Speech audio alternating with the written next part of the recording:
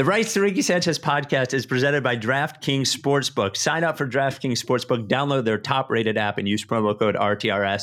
And brought to you by By Nature Pet Food. Made with superfusion and slow cook. Get 20% off your first order of By Nature at Chewy.com by using promo code RTRS20.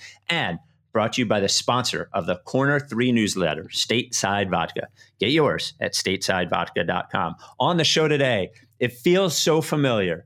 A Sixers win with much consternation during it. Sixers beat the Wizards in the opener. We'll talk about that. Our latest reading of the James Harden tea leaves, how much money Daryl Morey might save the Sixers, and Daryl Morey's daughter, Karen, wants to make some Sixers documentaries and is looking for ideas. I think this could be this one right here. Before we get going, if you're listening to this podcast, you can watch it as well. Do you want to watch us talk? With neat graphics, you can do it. Subscribe to YouTube. If you're watching YouTube, 60% of the people watching aren't subscribed. We need to get that number down. Smash that subscribe button right here. It's my Jake Paul bit. I don't think that you need to smash the subscribe button. Smash it. One host thinks you should smash it. The other host thinks you should just listen because it's a podcast. Give us the likes and smash that subscribe button. Leave us a comment. All right. And there's a new Carl Landry Record Club pod out right now. We talk about Liz Phair's Exile in Guyville, Gems Finally Woken, and Bad Books' 2. Subscribe wherever you get your podcast. Next week, a 2-hour pod of the best music of 2020 with me, Mutlu, AU, and Jason Lipschutz. Just subscribe wherever you get your podcast, the Carl Landry Record Club. Without any further ado, Amos and the Chef.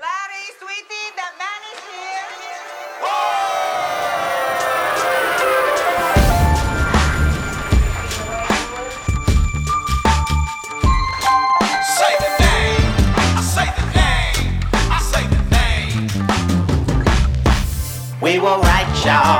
We were right. Even when it went wrong, we were right. We was right, y'all. We were right. So say the name. Say the name. We were right, y'all. We were right. Even when it went wrong, we were right. We were right, y'all. We were right. So say the name. Say the name. Say the name.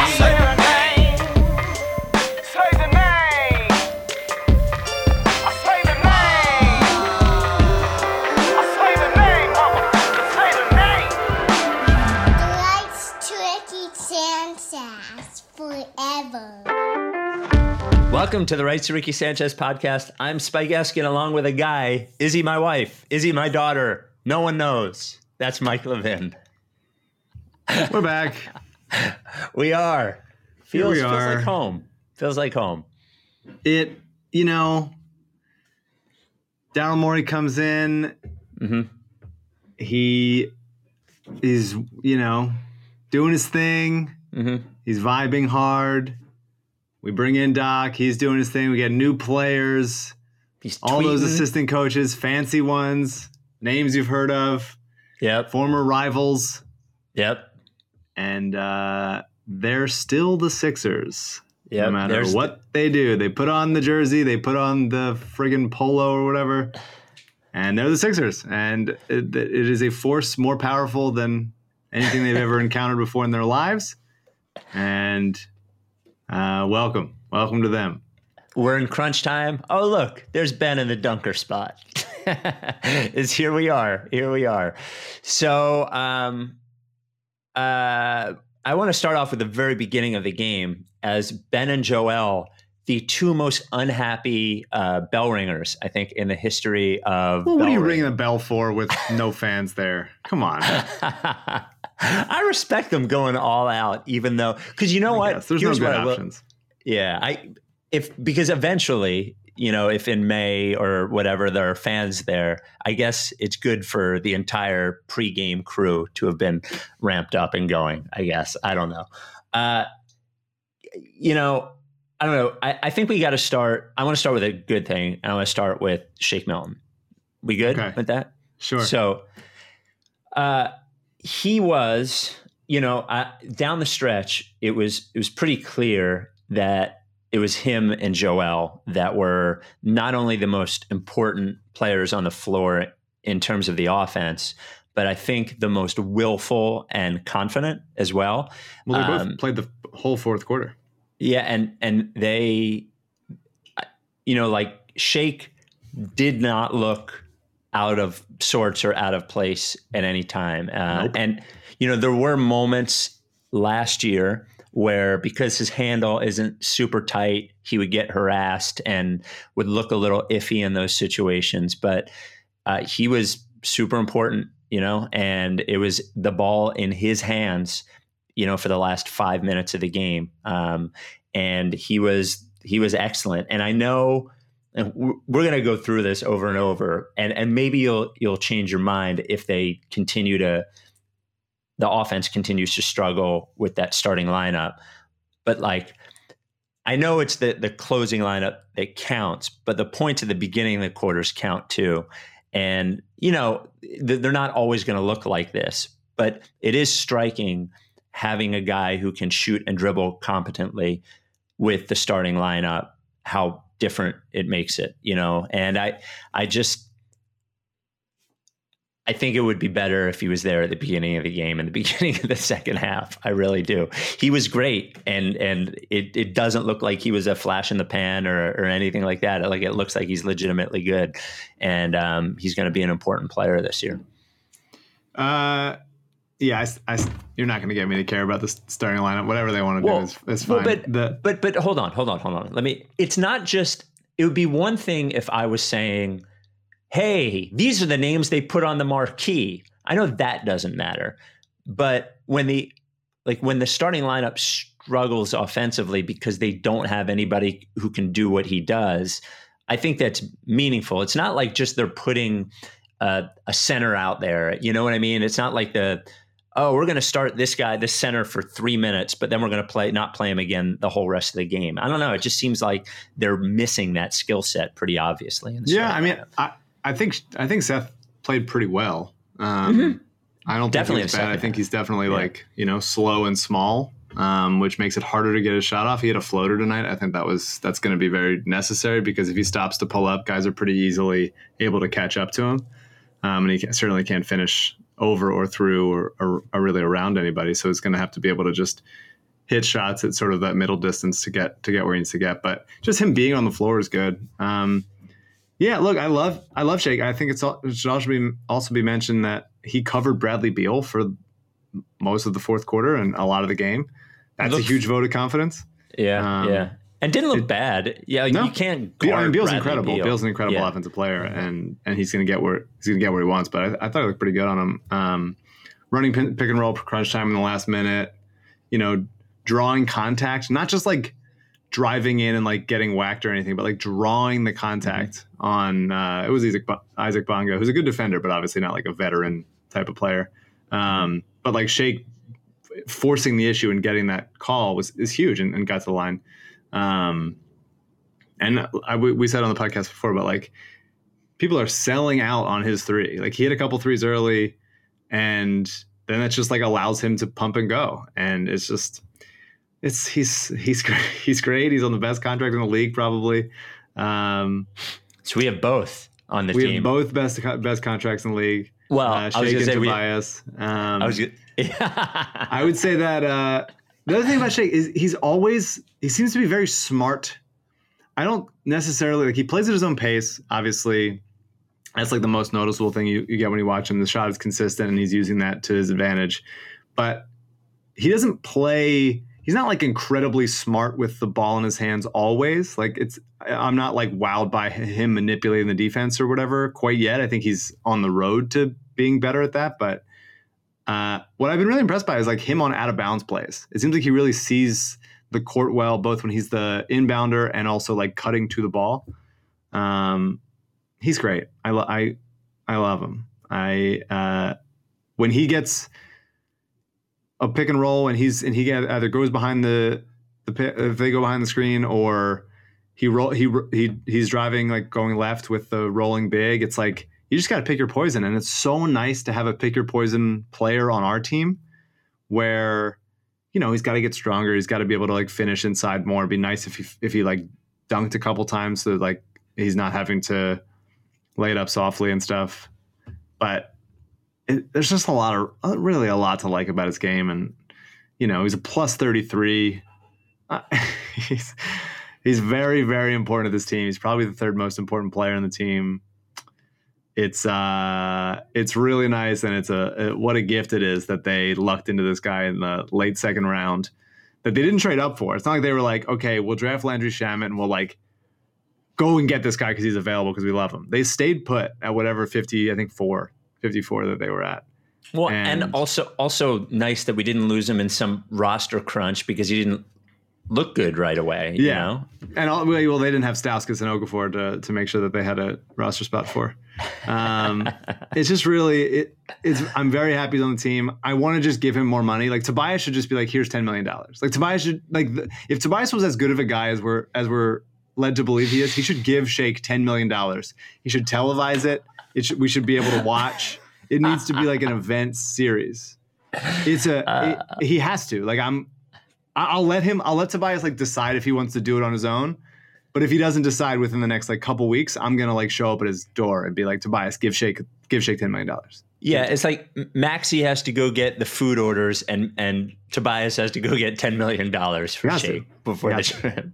It's not like Tobias, like he's making $34 million. All right, let's talk about Tobias. It's just he's so over the course of the past couple of days, I forget when it was.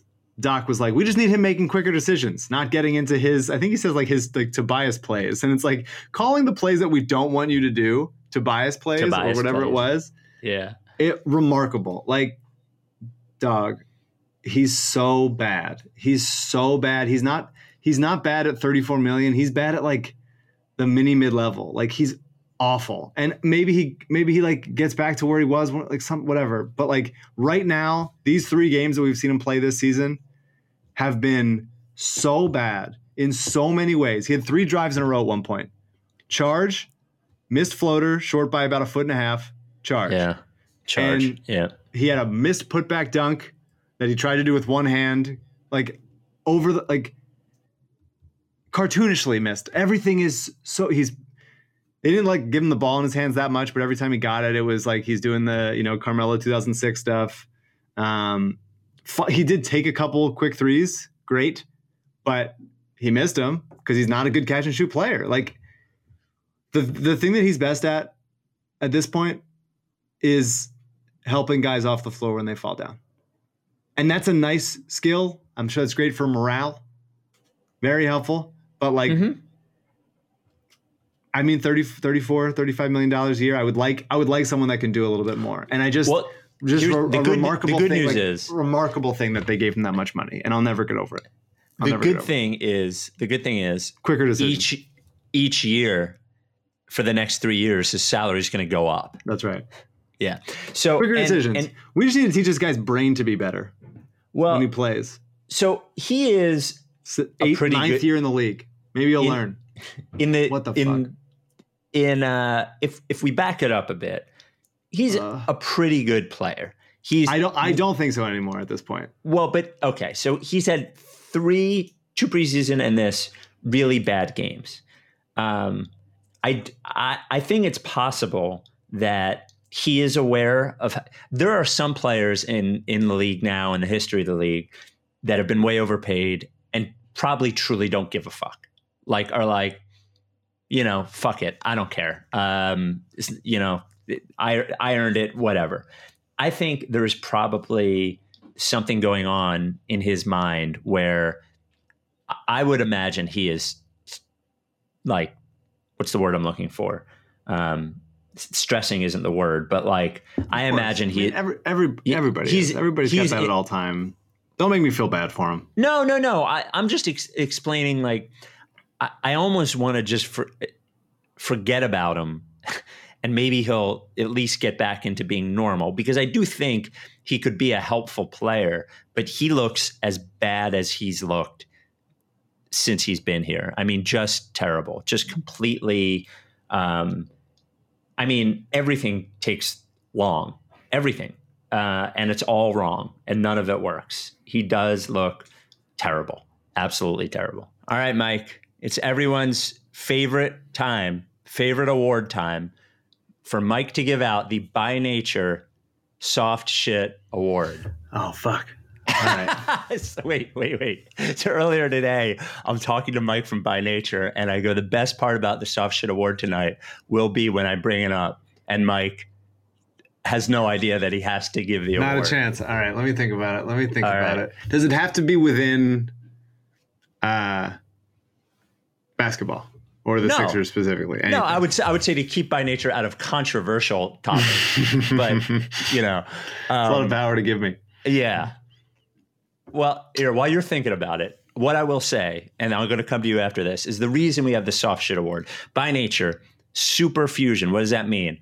This is super healthy food for your dog or for your cat. They use, how is it healthy? Super fusion is premium, like products in the food. Premium proteins, super ingredients, apple cider vinegar, spinach, blueberries, ginger, coconut oil, and they slow cook it. Remember, your pet metabolizes food real quick. They have a short digestive tract. So by cooking it slowly, they get more nutrients. And here's the best part. This comes back to the soft shit award. If, you're going to pick up after your dog, you want it to be a nice, firm, easy to pick up. You don't want it to be soft. Use By Nature, no soft shit. You're going to have the firm stuff. So Mike, who gets the By Nature Pet Food Soft Shit Award? I feel like I just have to go chalk and say Tobias. Yeah, I knew it. You were trying not to do it. The slow cooking promotes immune system support, skin and coat support, heart and brain, hip and joint health. And you get your pet By Nature. We put them in the Good Boy or Good Girl Club on the Rights Ricky Sanchez website. We had a bunch of new ones. A cat named Hinky is a Good Boy Club. Bridger, Good Boy Club. Maxwell, Good Boy Club. Odie, Good Boy Club, and Polly, Good Girl Club. Very, very, very cute pictures. Use the promo code RTRS20 at Chewy for your first By Nature purchase, RTRS20. You're going to get 20% off. Again, RTRS20 at Chewy.com. You'll get 20% off By Nature. It is really good for your pet. Dog, cat, whatever kind of dog, cat you have, big, small, whatever breed, By Nature is perfect. No, the company that owns By Nature, 40 years, family run, no recalls ever. Just amazing. So again, go to chewy.com, use promo code RTRS20 when you buy By Nature. No soft shit, super fusion, slow cooking, all that. By Nature pet food. Back to the Ricky. I'm going to posit a totally insane, like a thing that you're going to hate. You're absolutely going to hate it. You're going to hate it. You're going to be so mad. And this is unsubstantiated. It's unverified. It's pure speculation because I'm like watching him is absolute torture. I think he got COVID over the summer. I think his brain is different. Like he's absolute. It's all so right. Evident. Like something is not right. It's wrong. Like it's just all wrong. And if that's the case, I feel worse. I feel bad that I am going so hard at him. But holy shit, it is really truly torturous. Watching him, he is quickly vaulting up the rankings. Obviously, he's a good guy. He's a good guy. Everybody likes him. He's a great guy. I love him. Tobias is the best guy. He's so important to the community. He's so helpful. And loves the rookies. And what a nice thing. But it is shocking watching him play, seeing how utterly useless he is in multiple ways all the time. I'm so glad that he wasn't on the podcast ever, so that I don't have to feel like we can't say it. And by the way, here's the truth is that being a good guy is wonderful until you suck. And then it doesn't matter. Or be a good guy on the bench. Yeah. Here's the worst. If B-Ball Paul, my guy B-Ball Paul Reed, was a great guy and never made it, wasn't a really NBA player and was on a two-way and barely played and came in at crunch time and sucked, to be oh, that's so much fun. Norvell Justin Pell, Anderson. Great. Totally fine. Be a great guy, but you can't be a great guy and be in the starting lineup at suck.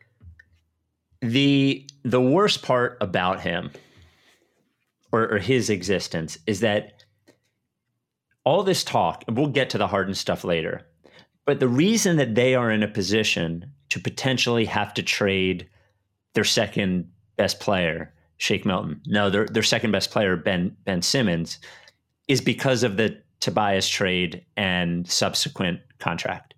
Because they do not have a cap slot Like they are at the cap with those three guys. They don't have a cap slot really for like a third high level player because of Tobias Harris and that contract being there. And it's untradeable. And they traded 2 first-round picks, Shake Milton, and 2 second-round picks to get him. Yeah. What did I say? Shake, yeah. And Landry Shamet for him. Who is still with the organization that made the decision to trade for Tobias Harris and sign him to the biggest contract in Sixers history? Well, they're like the 6th biggest contract in like NBA history, I think. Right. Yeah. Who is still? Do you know who is still there? I need to. There's been too many iterations of the team. I can't remember. Well, Elton and Ned, but Ned didn't have anything to do with it. So I don't know who made the trade. I need some leaks about it. I need people to leaking about, like, blame someone. It's fine, but I need people to be leaking that like they had nothing to do with it. And like I want Ned Cohen talking to like Tim McMahon and telling him like I've never even met Tobias. Like I don't even know the guy. I don't know who he is. I need that. I want, and I honestly, like, let's pin the Tobias Harris, like let's pin the Tobias deal on like Howie Roseman and just like get them both, like just get them out, just like get them out, please go. Well, Clentak, I mean, that's fine. Clentak also great. Get them out, everybody. Oh my God. I imagine. So the real quick Corner 3 newsletter comes out tomorrow. I imagine Zoe is all over Tobias tonight. Please. So something tells me that Christmas Eve Corner 3 is going to be full of Tobias. I read the newsletter every morning when I go to the bathroom for the first time. I sit there. I sit for a long time. I obviously stay seated while I wipe, and I read the newsletter first thing in the morning, and it's great. So subscribe, rightstoRickySanchez.com/newsletter. If you were subscribed before, I think it was last week. And I feel like Zoe knows that I read it while I'm shitting. I think he knows. I think inherently that's why he knows writes for that. That's right. Yeah. If you were part of the newsletter, we gave out, I think, 150 4-pound bags of By Nature pet food just to try it on the newsletter.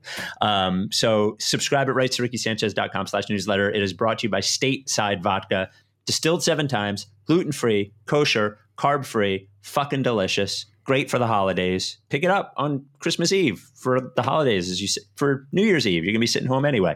Made right here in Philly. You can get it delivered anywhere in PA or DC, or you can pick it up curbside at statesidevodka.com or your local PA wine and spirits. You must be 21 to enjoy. Please drink responsibly. Stateside Vodka. What do you want to do next, Ben or Joe? I love that opening night where we lead with Shake and Tobias. Yeah. Let's go with Joel. I mean, like he was absolutely like nowhere for the first half to like 3/4 of the game. Wasn't really doing much. Was like kind of struggling in the post a little bit. They were doubling him pretty hard. He had that one really nice. I love that he got his first bucket on a lob from Ben. I want to see that more often. That's something that we're monitoring of like how many easy looks he gets of that. By the way, I wrote that down. I feel like that's the first lob I've seen Joel dunk in 2 years. I can't even remember the last Joel lob. Not many, but sure, yeah, for sure. I love the step back pump fake on the 3 that he got Tobias, Thomas Bryant. Everyone bad is Tobias Harris in my mind. It's just I can't even get off my brain. That he got Tommy Bryant to bite on, but he was like holding the ball too long in the post. They were doubling him from like kind of both sides, which I guess is a triple. And he turned the ball over a couple times. But then Doc comes in, he puts in like only the Joel and shooters lineup for a while. Yeah. So it was so the first half of the third quarter was a disaster. They didn't score until 6 minutes left. Yeah, and then they go Shake, what was it? Shake, Mike Scott, Furk, and Seth Curry. And you could see the space in which he had to operate. They would put him sort of, 12 feet away, facing up, and there was just no one around him. And he just fucking ate. Like it was indefensible, really. I mean, it was, there is a difference, and that isn't to say that Ben and Joe can't be successful together, but when the 4 other guys on the court can shoot, there's a difference, and it gave him the opportunity to get going. I'll just say, like, Washington's defense looked good, which is obviously an indictment on us. I like Thomas Bryant. I think he's a good player. I think he's he has some growing. big rebounds, actually. But I would say that like the decision to stop doubling Joel just because there's shooters out there was the wrong decision. Like it was a really bad decision and it was never rectified because once Joel was not getting doubled, he just went after it every time. It was turn face up. Like the mid-range jumper was working. He was pump faking and like dipping in for a little layups inside. He didn't get fouled as much as I thought he probably did, or usually does or will. He only had one preseason game, so it's not like he's in prime form. But yeah, I didn't see the rip through move. Yeah, really. He wasn't all the way showing his diversity of moves down there. But yeah, I mean, he played the entire fourth quarter. I think he came in with like 11:40 to go in the fourth quarter or something, and was just in the whole time. And I think that's they just kept going to him, and Doc just being like, go after him, and for Washington to not double him there is wild. I think Washington's a playoff team. I think they'll be in the playing game. So I don't think this is like so embarrassing that that this game was closer than it should be, but really to me inexplicable, but nice to see that Joel can just can do that. Like we can have a fourth quarter offense that, Shake was operating a lot. I think they let Seth do some dribble handoffs and stuff. But for the most part, that was Joel offense time, like all fourth quarter. And it's nice to see that being successful for an extended stretch. Joel had 29-14. The 29 points were on 17 shots, 8 of 9 from the free throw line, 1 of 1 from 3. Danny Green, not to jump, but Danny Green barely played. Some seemed up. He wasn't good. He was hesitant from shooting. Yeah, he just wasn't doing much. So I don't know if it was a injury or something, or if it's just I really don't know. But Shake him and Shake were never on the court at the same time. Shake got his minutes. So I think that'll happen sometimes. That happened with the Lakers last year. Like Danny started, and then KCP would finish a lot of those games. So I think it's not unusual, but he was really a non-factor after playing a really good preseason. Ben was okay. I was thinking about it earlier when I was thinking about him and the Harden thing. Is we will never know this whole thing about him being a point guard or whatever. We'll never know who wanted that or why it's been such an issue. And I think, but what I do think that the fact is that he is so, I think, miscast in that role that it puts, it makes him seem like he is not as good as he is. And even if he was to shoot corner threes, right? Let's say he shoots corner threes. Let's say he shoots 4 of them a game. That still doesn't make him a lead perimeter playmaker. It basically makes him a power forward. That's who gets that shot. I think if he were to accept it and do that and had a perimeter playmaker, he would be a really excellent, really, really excellent player. But even in a world where he's playing with 4 guys who are shooting half court offense, I still don't know what it is. He had, a great block. He was in the right place for that dunk. His aggressiveness seemed to come and go. He looked a little sulky to me. I don't know. I mean, look, if rumors are swirling around like me about that every day, I'd probably be way sulkier. So I don't know. He was okay, I thought. Yeah, I mean, I think he looked like Ben. I think he 2 games in a row, he's taken a pretty relatively early jumper and then kind of hasn't gone with it the rest. He had a quote after the game that he said Dwight is really pushing him to be better and put work in and get to be as good as he can be, which I'm sure means a lot because Dwight played with LeBron last year. There was a quote from the Jackie McMullen article that Ben said, Doc pushes me, I'm paraphrasing, but Doc pushes me he like takes it right to me. He said, "Are you going to the fucking rim or what?" a couple times, which I love. I thank you, Doc, for saying that. And he did. He got to the rim a lot, a couple times late in the game, off the dribble in the half court, which is relevant because he's always like, a menace going downhill in transition and stuff. But I think that's something that he's been improving steadily, and it's nice to see that. You mentioned the recovery block on Thomas Bryant, meeting him at the rim. That was a huge play.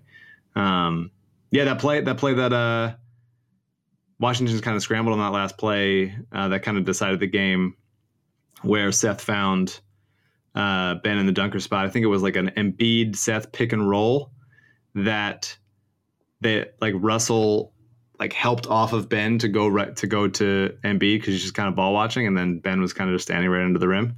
That was off a Doc timeout, and Embiid celebrating behind as there's a good picture of that as Ben is finishing that dunk. I thought he was Ben. I didn't see any crazy new stuff, but I think he's a good player. I think he's helpful. I think the team is it's not he's not like a lead ball handler in the half court. We know that. I don't think anyone's doing the is he a point guard conversation anymore. I think we're all pretty clear on it. He's a unique player. He does what he does. It'd be nice if they had a guy who, if Tyrese Maxey was 26 and a little better and he just was the starting point guard on this team, it'd be so Ben sometimes does things from the 4 and sometimes he runs the offense a little bit, but that's what he does. But the fact that the Sixers don't have that guy and haven't for years sort of puts him in that position where his weaknesses are a little bit more exposed. But I think he's, putting him or anybody really into this kind of box. He's an excellent player. He's physical and active on defense. I love when Ben is covering a guy that he doesn't respect and just kind of takes the ball from him.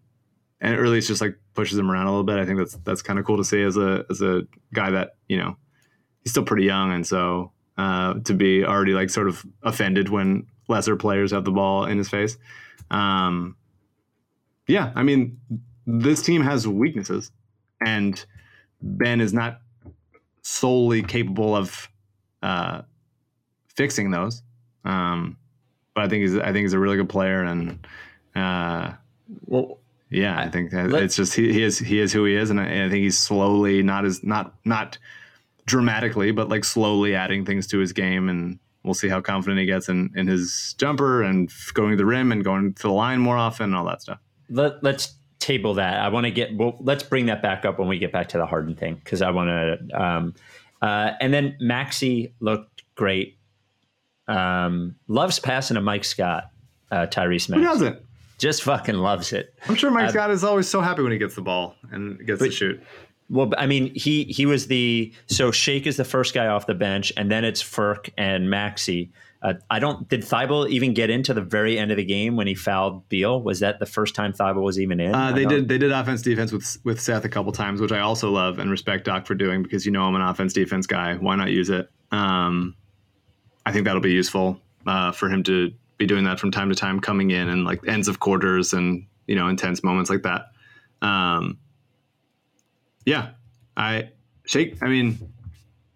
Maxey's awesome. There's no reason. I had him, I forget, 7th or 6th or 7th something on my board.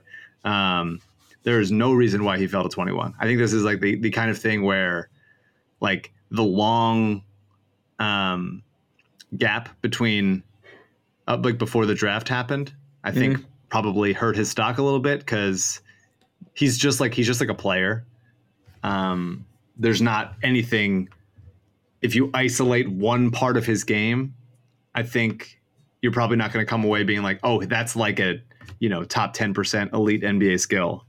But just you watch him play, and he didn't get to do it that much at Kentucky, and he is already a way better floor general passing point guard than I thought he would be. He is making the easy pass, but he's also making the whip across court. He has vision, and that's really nice to see, because that's that's the thing that I get most excited about basketball. It used to be defense, now it's passing.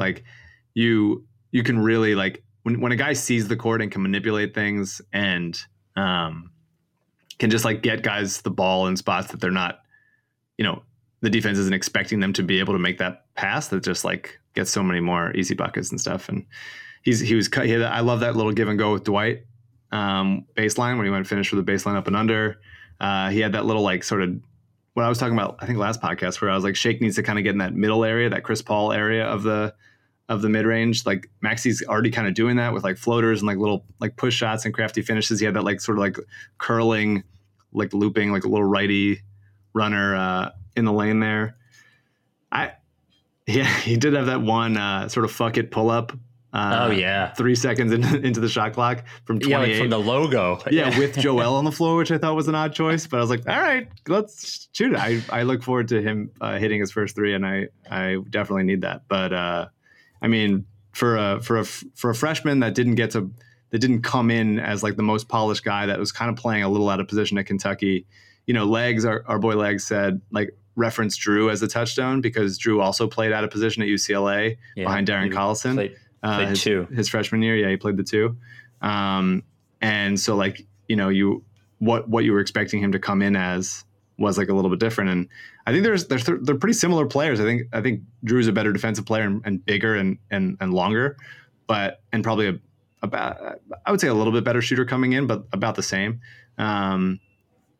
But I think Maxi might have more vision coming in. And I think it's really exciting of like, hey, this guy that like fills the exact skill set that we kind of have needed for years.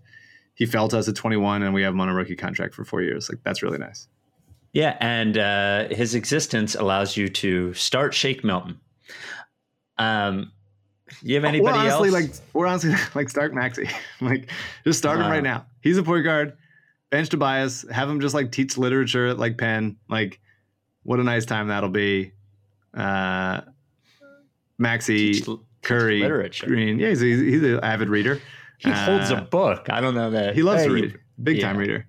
I love Maxi. I think he's such a fun guy to watch and root for. I love him in the zero. Like one time he threw the ball to the ref like after I think he stepped out of bounds, and then the ref was moving and didn't see it, and so then like Tyrese like went and picked it up for him and like handed him the ball. It was like he's great. I'm very happy that he's on the team. A quick Wizards note. Like Westbrook looked like Westbrook to me mostly, but I don't like what it does to Beal. Like if I'm a Wizards guy, it's just like there's so much Westbrook and like it really minimizes a guy that scored like 33 points a game last year. Beal is so good. I don't know. I would split that up a little bit better. I know that's not what Westbrook does, but it feels like they're wasting Beal. I agree. And also you could say a similar thing about Ben and Joel a little bit in that like Ben and Joel's minutes seem to be overlapped, which Doc also did with George and Kawhi last year. Now the all bench lineup that the Sixers ran kind of kept them in the game in the second quarter. Like really looked very good, and the bench was like excellent for most of the game. Like Korkmaz looked really good. I think he was playing like great defense on a bunch of different guys: Beal, Neto, Westbrook, moving his feet, staying tall, not fouling, and just like moving the ball well. Mike Scott, like everyone, like Dwight, it does what Dwight does. I absolutely have come to respect like his role on this team, and as like I'm fine with competent veteran guy, he's going to get a double technical in every single game. That's fine. But yeah, I mean, I wonder, like the Sixers' depth was not a strength that people were identifying coming into the season. And so when that bench lineup is not as good as, you know, when they look more lost and the starters are actually playing well, God willing, it'll be a little bit like, hey, why are we dying on this with these, like, you know, Korkmaz is the number one option minutes when Embiid and Simmons are off the court. So that's something to monitor for Doc going forward. And last thing is I thought Furk looked good. Yeah. I just thought he looked solid. He looked like he belonged. He looks like he belongs. I think on both ends. I think he has like gotten his body to a place where he is able to compete defensively. I think he sees the floor well on both ends. I think he was like reading the passing lanes a couple times on D. I just think he's got a really good handle for spacing and vision and stuff. His floater is bad. Yes. I want it to be better. I would love for him to have some of that like little like Dario European craftiness. I think it's capable of being there, but maybe there's some opening night nerves and stuff. But yeah, I absolutely belongs. Did you notice that the defense for the Sixers, you could tell Embiid just hated playing like drop pick and roll. He just like hated allowing good shooting point guards like Kemba Walker or whatever to just step right into wide open 16 footers. Jeff Teague shoots 98% on those against Sixers. It didn't seem like that was happening as much tonight, except against Westbrook, who they're fine letting take those shots, although he hit some of them. And I think that the defense was, a couple of guys lost. It's gonna take time for them to like play cohesively, but I was relatively happy with the quality of looks that Washington was getting. Yeah, I would agree. I mean, I guess the only thing with Westbrook is they did play pretty far off him. When he steps into like 17 or 18 footers, he's pretty good. Seems like, to my eye, a pretty good shooter there. I thought they were a little lax on him sometimes, but I guess I'd rather have that than him driving past. Yeah, for sure. There were a couple times when it's like, just get a hand up. Like Embiid, I think, like does a little taunting type of thing where it's like, fine, I'm not even going to try it. But I think ultimately you're happy with that. The Furk thing that I like is that Furk can catch the ball here and release it here. Like Furk can catch the ball high for a three and release it high. Like he doesn't need to reset. Like he almost shoots it just from the elbow up, and it seems like he's just got a quick high release. Which he had a very nice. Embiid kicked it out to him one time, and it was a wide pass, and he sort of pretty quickly like caught it, gathered, went up with it as the defender was closing out and hit it, and that was. It's nice, like having guys on. They should have obviously picked up his option, but like having guys on minimum deals, rookies, like the rookie contracts is just really, really helpful. Do you remember when he requested a trade? Push for a trade? Mm-hmm. It was a little less dramatic than the Harden stuff, but they were just like, what? No. It was just no. It was just like, okay, all right, pal. It was the youngest, family of six, like the 6-year-old kid in the back, and like the backpack with the luggage. Yeah. Just being like, hey, can I pee? Shut up. Yeah. Shut up. Before we get to Harden, an email, and I think now that the season has started, this is a good question. I think this is for you. This is your expertise. This is from Dan. Spike and Mike love the pod and the addition of MOC's film breakdown. Great stuff. By the way, that's on the YouTube. Smash that subscribe button. For my mental health, how do you recommend I watch Sixers games this year? A, live. B, wait till the game is over, check the box score, watch the condensed game only if the Sixers won. C, watch the condensed game without checking who won. Or D, other. What is the optimal way to watch the Sixers? It's tough, and I think it depends on your personality. I think it is they're not a pleasant experience. We're not having a good time. We're not, it's bad for our mental health, which is already fraying at a, rapid rate. I think try it out with this team, like today's team, like they're obviously different from the last year's team and, teams of the past, but it's a similar feeling still, which makes me think that it's, Ben and Joel, or just the jerseys are a curse of some ancient demon that we awoke. But yeah, I think maybe safe bet is wait till it's over, watch the condensed game or watch the full game. And I think you could do I think if you wanted, you could do like check the box score or not. But I think at least with watching it later, you can like fast forward, like out of frustration, which is what sucks with League Pass is if you're in market, you can't get condensed game for like 4 days or something or 3 days. It's like a while, you can't, it sucks. Anyway, all right. The Rights to Ricky Sanchez podcast is presented always by DraftKings Sportsbook. I made my official basketball futures bets for this year. Can you tell me what you think of him? I'll give you the odds. Sure. So how many bets did I make? 5. 2 MVP bets. Durant at plus 1,300 for MVP and Lillard at plus 1,600 for MVP. I like the Lillard one a lot. Durant looked really, really good in that first game. I just think they're probably going to rest him a lot. And like with Kyrie there, it just doesn't feel like they're going to give it to him. But I like that Lillard. I think it's a serviceable bet. I like the Lillard one a lot. Yeah, I think if the concern about resting Durant wasn't so much, it would be short. He probably seems like a 6-1 guy rather than a 12-1 guy. But yeah. Tyler Hero, most improved player at 25-1. I never have a good handle on most improved. Yeah, just feels like it's such an odd award, like the qualifications, and it feels like it's so much about narrative. And it does seem like they've gotten rid of the shitty guy to good guy. It seems like you can be good and also win it, though. Before it almost seemed like a comeback player award, if I remember correctly. Yeah. 25-1 feels like there will be attention on him. I don't know. Obi Toppin, Rookie of the Year, 6-1. Fine. Yeah, and then, they just might not play him a lot. Like Julius Randle's going to start. It is starting. And then Bam Adebayo, Defensive Player of the Year at 10-1. There it is. You like?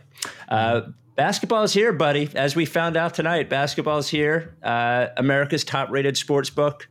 Another can't-miss offer, DraftKings Sportsbook. To celebrate the return of basketball, they are giving new players 100-1 odds on any featured matchup this week. That's right.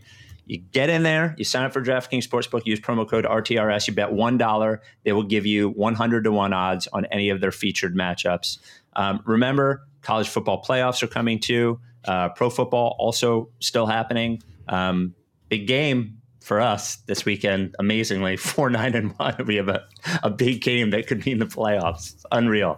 DraftKings is the only place that you should bet. There was an Embiid boost tonight too, over plus 100 over 7.5 points. It was an easy $25. Anyway, download the top-rated DraftKings Sportsbook app now. Use promo code RTRS when you sign up to get 100-1 odds on any featured matchup this week. That's code RTRS for new players to get a shot at $100 on any featured matchup this week for a limited time. Only at DraftKings Sportsbook. Must be 21 or older. Pennsylvania only. Restrictions apply. In partnership with Meadows Racetrack and Casino. See DraftKings.com/sportsbook for details.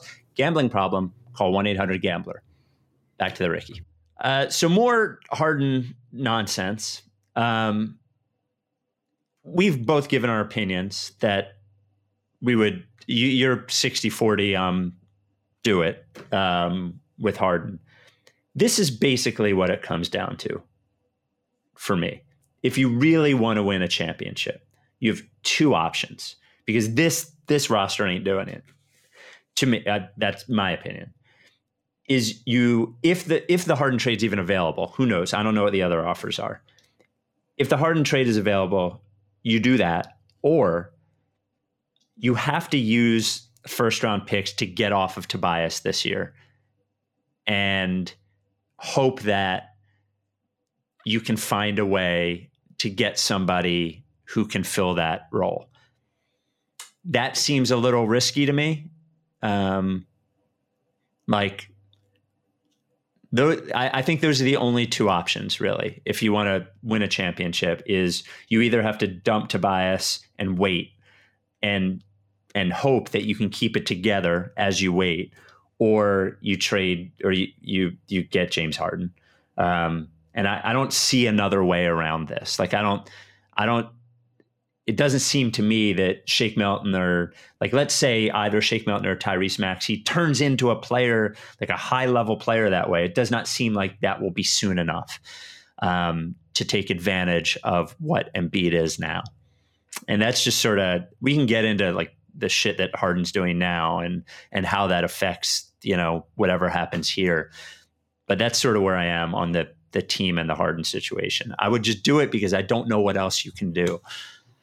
Yeah, I mean, I don't think the answer is make no trade or make the Harden trade, right? I think there are multiple situations that you could conceive of that's not trading Ben Simmons for Harden or trading Ben Simmons and possibly a bunch of picks for Harden. I just don't think that they're like a good player away from there. Like, I think that player has to be really good, really good. That's my concern, I guess. So I don't disagree. In the sense that like their offense, I just think with you watch like regular teams play, and whether that's like, maybe part of it is that like I'm less living and dying on every possession, but like you watch the Kings or, the Warriors, even though they played bad, like you're watching a bunch of things and it's like, wow, that's fluid. Wow, that's movement, all this stuff. The Sixers are never going to be that. Like with Joel Embiid on the team, they're just not going to do it. He's their best player, and they're going to play fast in transition with Ben, sometimes moving the ball, but a lot of times it's going to be like slow and occasionally clunky and physical. But the thing is, I think that also other teams look that way against us for the most part. When this defense is locked in, Danny Green wasn't playing much at all tonight, but I think when this defense is locked in, they also like grind other people down. Mostly because of Joel and Ben.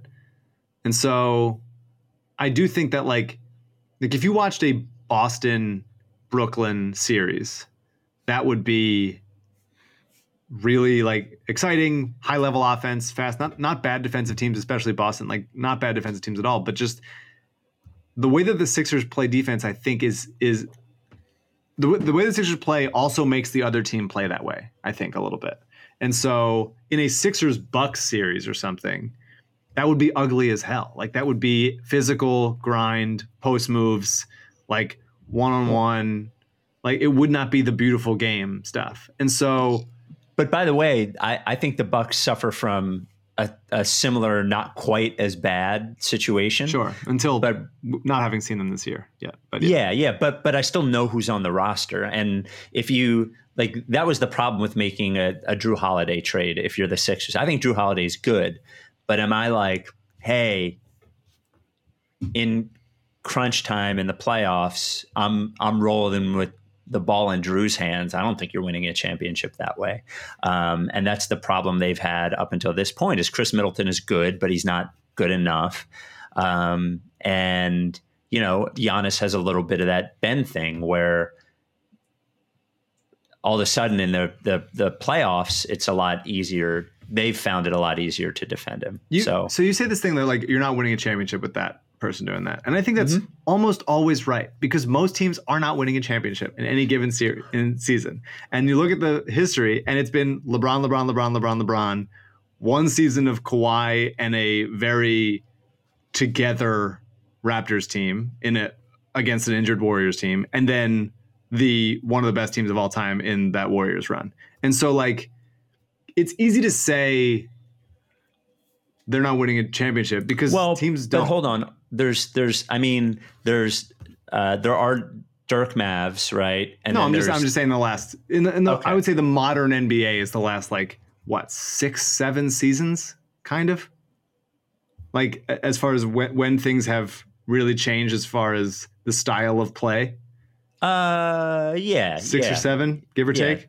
Sure. So it's I don't know. Like I think that until the Sixers, until the next team that is like weird or different, if the Bucks win a championship this year, it's going to be like, well, Giannis is one of the best players of his generation, and he just like brought them there, and that's what we're going to need Embiid to be like. I agree that like in a perfect world, the Sixers have a perimeter scorer that can score at all three levels, that has vision, and also is not a pushover defensively. And around those guys, they have shooters that aren't like, incapable of dribbling, that also just have like, but I think like only one team wins a year. And like you could poke holes in that Lakers team last year, just like you could poke holes in that Raptors team last year, just like you could poke holes in all the teams that didn't win last year. And I just think like, I don't know. I think it's just easy to say that those teams are not winning a championship because, 29 teams don't. And so Well, I think the Sixers are. I'm not looking at this team and being like, that's a contender. Like, I'm not there yet. I think they're going to need moves to get there. I think things open up more quickly than we think. And I think as we get to it, I think that like Harden is like imploding. Like there's imploding stuff happening here, and coming into a team that has like a tendency to implode on its own, and bringing that situation in here. Yeah, it could be a Kawhi thing. Yes, it could be a Jimmy thing. I'd be lying if I said, I wouldn't be worried about it. He's going to strip clubs in a pandemic, and now the Rockets' first game was canceled, and it's just like. The Rockets' first game was canceled because a bunch of dudes on the Rockets went and got a haircut together. Yeah, for sure, in somebody's apartment. So, but if they're getting a haircut, then are they getting a haircut because they're seeing, well, fucking James is going out and doing stuff? Well, why shouldn't we? Like, I think that it does unknowable stuff to chemistry, and as the Jackie McMullen piece laid out, and as 100 other things have laid out over the last 5 years of content farms for Sixers drama, like shit's gonna happen. Yeah, the Jackie McMullen piece was, boy, state-sponsored media if I've ever seen it. My favorite line was about bringing Simmons and Embiid, them going through losing together is something that they've shared, and I'm just like, Ben Simmons never played on a losing NBA team in his career. I think you might have missed a part of that research. You mean the process years and stuff? Yeah. Well, I mean, he hasn't played on a team that's under 500 for the Sixers. Yeah, that's right.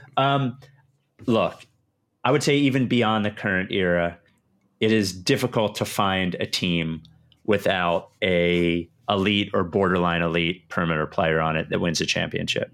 Now, is it possible that I love Zach LaVine, right? I don't think he's that level. Maybe on the right team. Maybe on the right team, he's that level. I don't know. Maybe he is. No one can look at Zach LaVine and say, like, that's a championship elite level, give the ball to him and get out of the way guy. Like, you can't. Yeah, I guess not. So, and what I will say is, look, the Harden thing is bad. Bad choices by him. A lot of people mentioned to me, you hated the way that Jimmy Butler got his way out of Minnesota. Right. That was shitty too. Yeah, this is way worse than that. This is way worse. I don't know. I think they're both bad. I think embarrassing your teammates in front of the entire country and coaches is pretty bad. What do you mean embarrassing your teammates in front of the entire country? Well, he had Rachel Nichols waiting immediately outside of the practice facility. Sure, but it's not like it was televised. It was in practice, and he was pissed off that they gave Andrew fucking Wiggins all that money, and Carl Towns, who should be one of the best players in the league and doesn't play defense, and they were like, why are you paying me? But that's fine. But he berated his teammates. He made his coach look bad, and then he walked out of the practice facility and told a national reporter what he just did. For sure. So it was shitty. So all I'm saying is that there is a difference between doing something shitty, which this is, and I would agree, and it does bring the risk of bringing whatever shittiness is. But you said he's like imploding. I think there is a tendency to watch things unfold the way that we watch them within media and perceive them to be different than they actually are.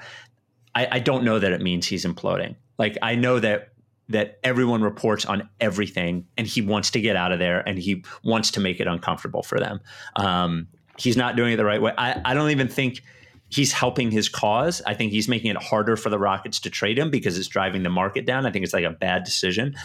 I would be worried that it would blow this thing up. Of course. But what comes back to me is, if they don't figure it out, one thing, it wasn't in this article, I forget which article it was, but it basically pointed out that they didn't hire Ty Lue because Joel Embiid didn't want them to hire Ty Lue. Yeah. And I think you can look at this entire offseason here. We've talked about this and say this was an Embiid offseason. Like, they did this for him.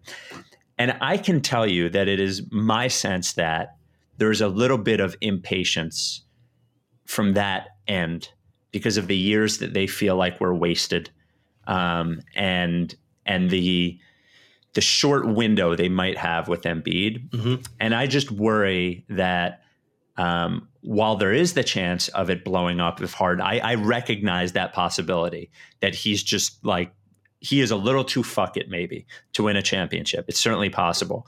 But I also look at the possibility, like, if they don't take advantage of this, one of those two guys is gone anyway, and it might end up worse for us. So I think that's the hard decision. No, I'm like, I keep going back and forth. Like, I think he's obviously an excellent player. And when Kawhi was sitting out in San Antonio, there were people that didn't want him here. There were people that didn't want him everywhere. When he sat out for a whole year. When Jimmy was doing what he was doing, there were people that didn't want him, like, multiple places, like over and over again. And those are the back-to-back Eastern Conference champions. Those guys, in the first year that they got to the place that they got, they won the Eastern Conference championship, and one of them won an NBA Finals. And so I feel it. Like, that's a good point. I feel the like desire to be like, it's fucking James Harden. Are we serious? He wants to get out of there. When he comes here, maybe it'd be better.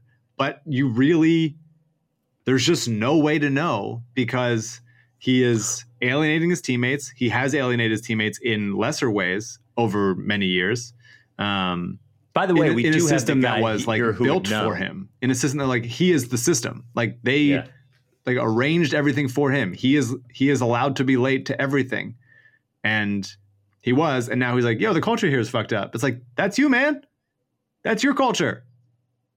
So, I mean, I'm sure there's things, he hasn't like made the case for why what he wanted to happen in Houston didn't happen. And then what's wrong with it now? It seems like he's just like, yeah, it's just bad here. But it's like, without taking any ownership or responsibility. It's not like it's not like he's Kyrie, who I obviously don't like. Kyrie, like in Cleveland, he's 31. He's my age. And it's like, I go back and forth. I go back and forth all the time. In my mind, not knowing, like, you know, it's nice to be able to trust the Sixers front office in a way that we have not for many years. Yeah. Especially in this case, by the way, given who it is and where that person came from. Given who it is, of course. And I'm sure Doc has his own opinions, having worked with, you know, a ton of stars over the last, 12 years in Boston and both iterations of the Clippers contending teams. It's a lot. I would want to know, I would explore other options that are what keeps more of the team intact, maybe trades future picks with, whether it's with Tobias or with just like a slop of guys, whatever it is, to get like a little bit more of a fit thing. But, you know, we talked about fit coming into this season, and it's been 3 games. Obviously, 2 of them are preseason. One of them Embiid didn't play. Like, we're dealing with not that much information here. But I will say, like, and you obviously agree, doesn't look like a championship team yet, and really doesn't look that different from last year's team. I think the vibes are good. Obviously, we're huge vibes guys now. It's all about the vibes. You've been known as you're like the body language Mr. Vibe. Yeah, that's absolutely. Yeah. And so I think like it could get better, but like, you know, it's early, and it was a shortened preseason and shortened off season, and we're in a pandemic and all the fun stuff that, like, maybe it gets better over the course of time. And Embiid obviously looks better, and everyone seems to be committed to the team and everything more than they were last year, for sure. But it still feels like it's missing. And the question is it missing enough where you can like move a couple pieces around and get a good guy that just like open things up? Or is it like, we need to get James Harden, or we're never winning a championship with Embiid? And that's the tough question. It's not an easy answer. I'll just give him credit. Kevin basically, you know, that was his question, was about the idea of bringing him here and what the potential problems vibe wise was. I might as well, we got a few good Harden emails. Jim from First Class, who was actually first class on the way to Indiana. He accidentally got first class. Jim from First Class. Yeah, that's how he sends his emails. Wow. He says, with the tweets flying and the rumors swirling, I find myself wondering about Joel's involvement in this whole situation. Do you think he has any say in whether a deal for Harden gets done? Not sure if he has that kind of clout with the new front office that would allow him to veto a trade of this magnitude. What do you guys think? My guess is they probably get a sense from Team Joel what they think. I don't know if it's not like LeBron veto power. I don't think he's at that. But if they went to him and he was like, absolutely not, do not trade X, I think they would seriously consider. They would say, well, that means that we might not be able to get Y. And he goes, fine, don't trade X. I think they would take that seriously. I think that's where it is. I agree with that. Yeah. And then his as non-basketball question is just basically talking about us. Are you aware of another NBA podcast on the same level as the Ricky? I'm talking about another independent podcast about a specific team that is not directly affiliated with another media company. Do you know of any? Isn't there a Lakers one that's big? Lakers something? Is there a big Lakers podcast? No? I don't know. You don't know? All right. I thought you might know. I'm a television writer. This is what I do now. I pop in, I airmail in, and then I let everybody else handle the. I'm just I'm riffing. This is me riffing. Kevin also asked if either of us had seen Sound of Metal with Riz Ahmed, and I thought it was great. I don't know if you've seen it. Mike, the Spike Lee of the Rights Ricky Sanchez podcast, Mike Weber, sent it to me, told me to watch it. It's good. You should watch it. And final Harden email. This is a good one. This is from Matt. Do you think the Sixers should also weigh their decision on what their competition will likely do? What I mean is that trading for Harden not only gives you his on-court abilities, it also sends Simmons to Houston and out of the East for the next few years. If they don't trade for Harden, he could go to the Nets, the Heat, maybe even the Celtics, or a mystery team in the East gets him. That leaves us with our current team and their okay chances now with an extra hurdle in the way. So does that enter into your calculus that if you don't trade for him, Miami does? Or if you don't trade for him, the Nets do? Not in a send Simmons to the West way. Mm-hmm. That's not something you could think of. But I do think if you're thinking of, if the Sixers think that they are in that, hovering around the first tier, which is a loose tier. Mm-hmm. I don't think that there are like clearly defined ones. I think after Milwaukee lost last year and Miami had a good bubble, but like, does that sustain itself? Brooklyn obviously looks very good, like really, really good, but concerns just with health and stuff. So I think there's a vague top 6-ish up there. I think if you're like, hey, we think we're there, but if Miami goes and gets this guy, or if Brooklyn goes and gets the guy, or one of the other ones, then it's like, or Boston, then it's like, yeah, I think if it's an either or, I think you have to factor it in. But ultimately, you have to do what's best for your team. But I think if it's like, we got to get this guy, so they don't. Yeah, I mean, I do it in fantasy football all the time. It's got to be the same thing. It's the same thing, right? Got to be. All right. First, I want to talk about this documentary, the Karen Morey documentary, and then one mailbag question is directly aimed at you, and I need your opinion. So Karen Morey, Daryl Morey's daughter, tweets out, what do I need to understand about Sixers fans? I can't wait to get to Philly. I asked because I'm wondering what documentary I should work on when I get there. She wants to do a Sixers-related documentary. And aside from documenting the last 7.5 years of this podcast, what do you think would be an interesting story surrounding Sixers or Sixers culture? Can't think of any. Don't know any. It's been a pretty uneventful most of a decade. I mean, there's it depends on what the angle. I mean, the process documentary is going to be made at some point, whether it's by a 30 for 30 type of thing or some more outside whatever. I'm sure there's actually probably multiple that are going to be made. All better feature us.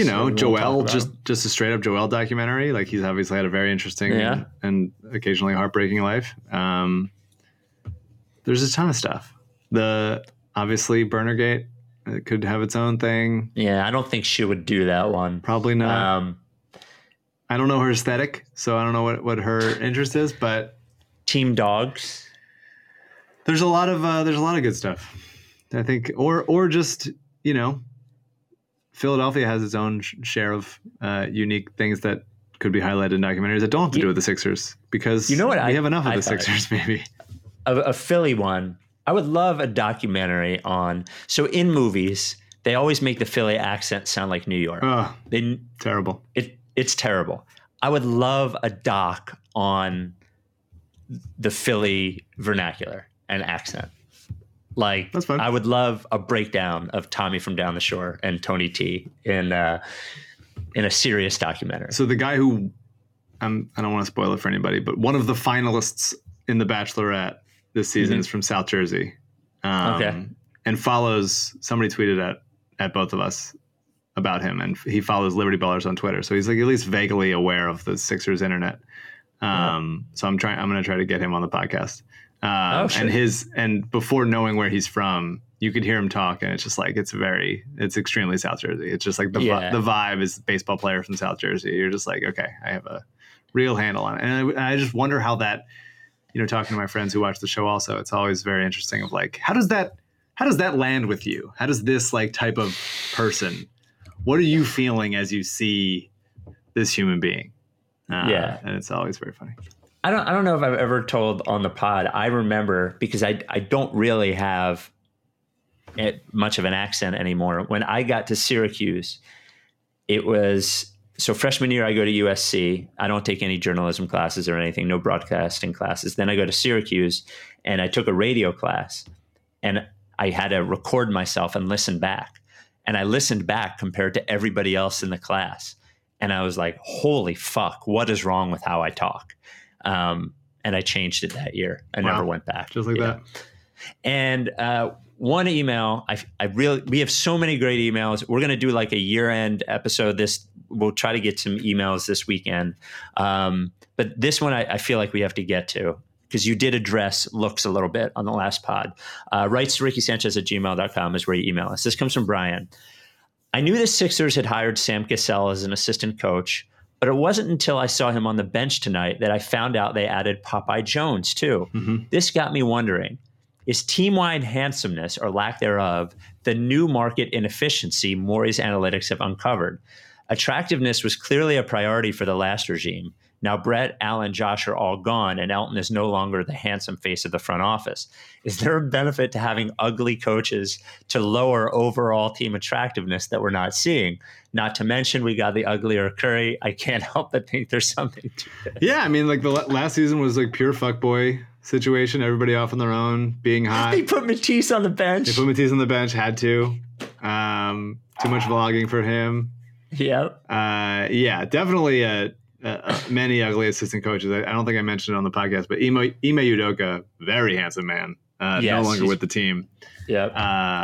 Yeah, I think it absolutely is a market inefficiency. And, we played Howell Neto tonight, very handsome man, no longer with the team, and the Sixers won. And so I think that, I think so far so good. It'll take some time to sort of peel away just the we're hot as fuck vibes that the team carries himself with. But once they come into like, hey, you're sort of underdog, maybe like we're hot, but like got into like a devastating accident type of vibes, like as a full team, not like any one individual, but like some sort of like, a tragic fire or like a car accident, like that made them like, hey, you used to be hot, but now you look like this. Like that, play with that level of energy, I think would really help things. Yeah, I think that's a good thought. I thought today I got to put the request in to have Dan Burke come on the pod. I want to talk to Dan Burke. I want to talk to him about TJ. I want to talk to him about when he heard the chants, and I want to bring this up to him. Hey, you guys are fucking just nothing to look at. I'm sure he'd love that. Yeah, helps? Seems like a really genial guy, down to hang. Okay, so the Sixers don't play again until Saturday, right? No, we have Christmas off. Saturday night, the Knicks, I believe. Feels like a loss. I guess we got to do the pod. I guess we got to do the pod on Sunday, right? Sure. All right. So Sunday morning, that'll be, I think, the last one. Oh, no, we have two more before the end of the year. Anyway, if you celebrate Christmas, Merry Christmas. Be safe, be happy, be healthy. Love your friends and your family, and take care of everybody. And Sixers won, undefeated, on pace to go 82-0. Another moral loss. What a great feeling. Ugly win. I just the next time they win in like a very satisfying fashion will be the 8th satisfying win of my lifetime. Like I just can't. There's been so few.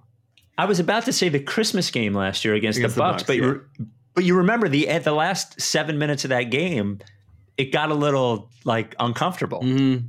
They hit a bunch of threes. It got close, but yeah, that one sticks out. The Clippers game, yeah. The Shake Milton game, yeah. There's not a lot of them. There's a couple.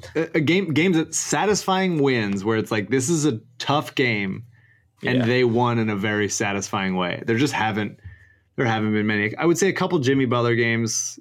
But even like he had a game winner to be like the Hornets, like that didn't feel great. Like there's there were like it was the Nets too. Too many. It's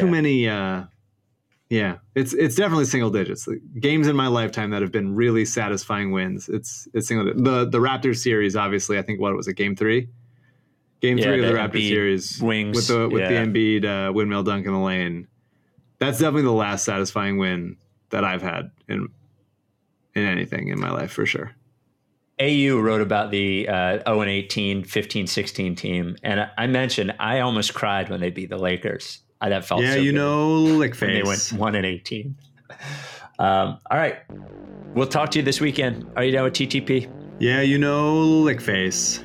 If you don't fuck with me, then I won't fuck with you. If you don't fuck with me, then I won't fuck with you. If you don't fuck with me, then I won't fuck with you. If you don't fuck with me, then I won't fuck with you. But if you fuck with me, I'm gonna fucking kill you! Time for plan B.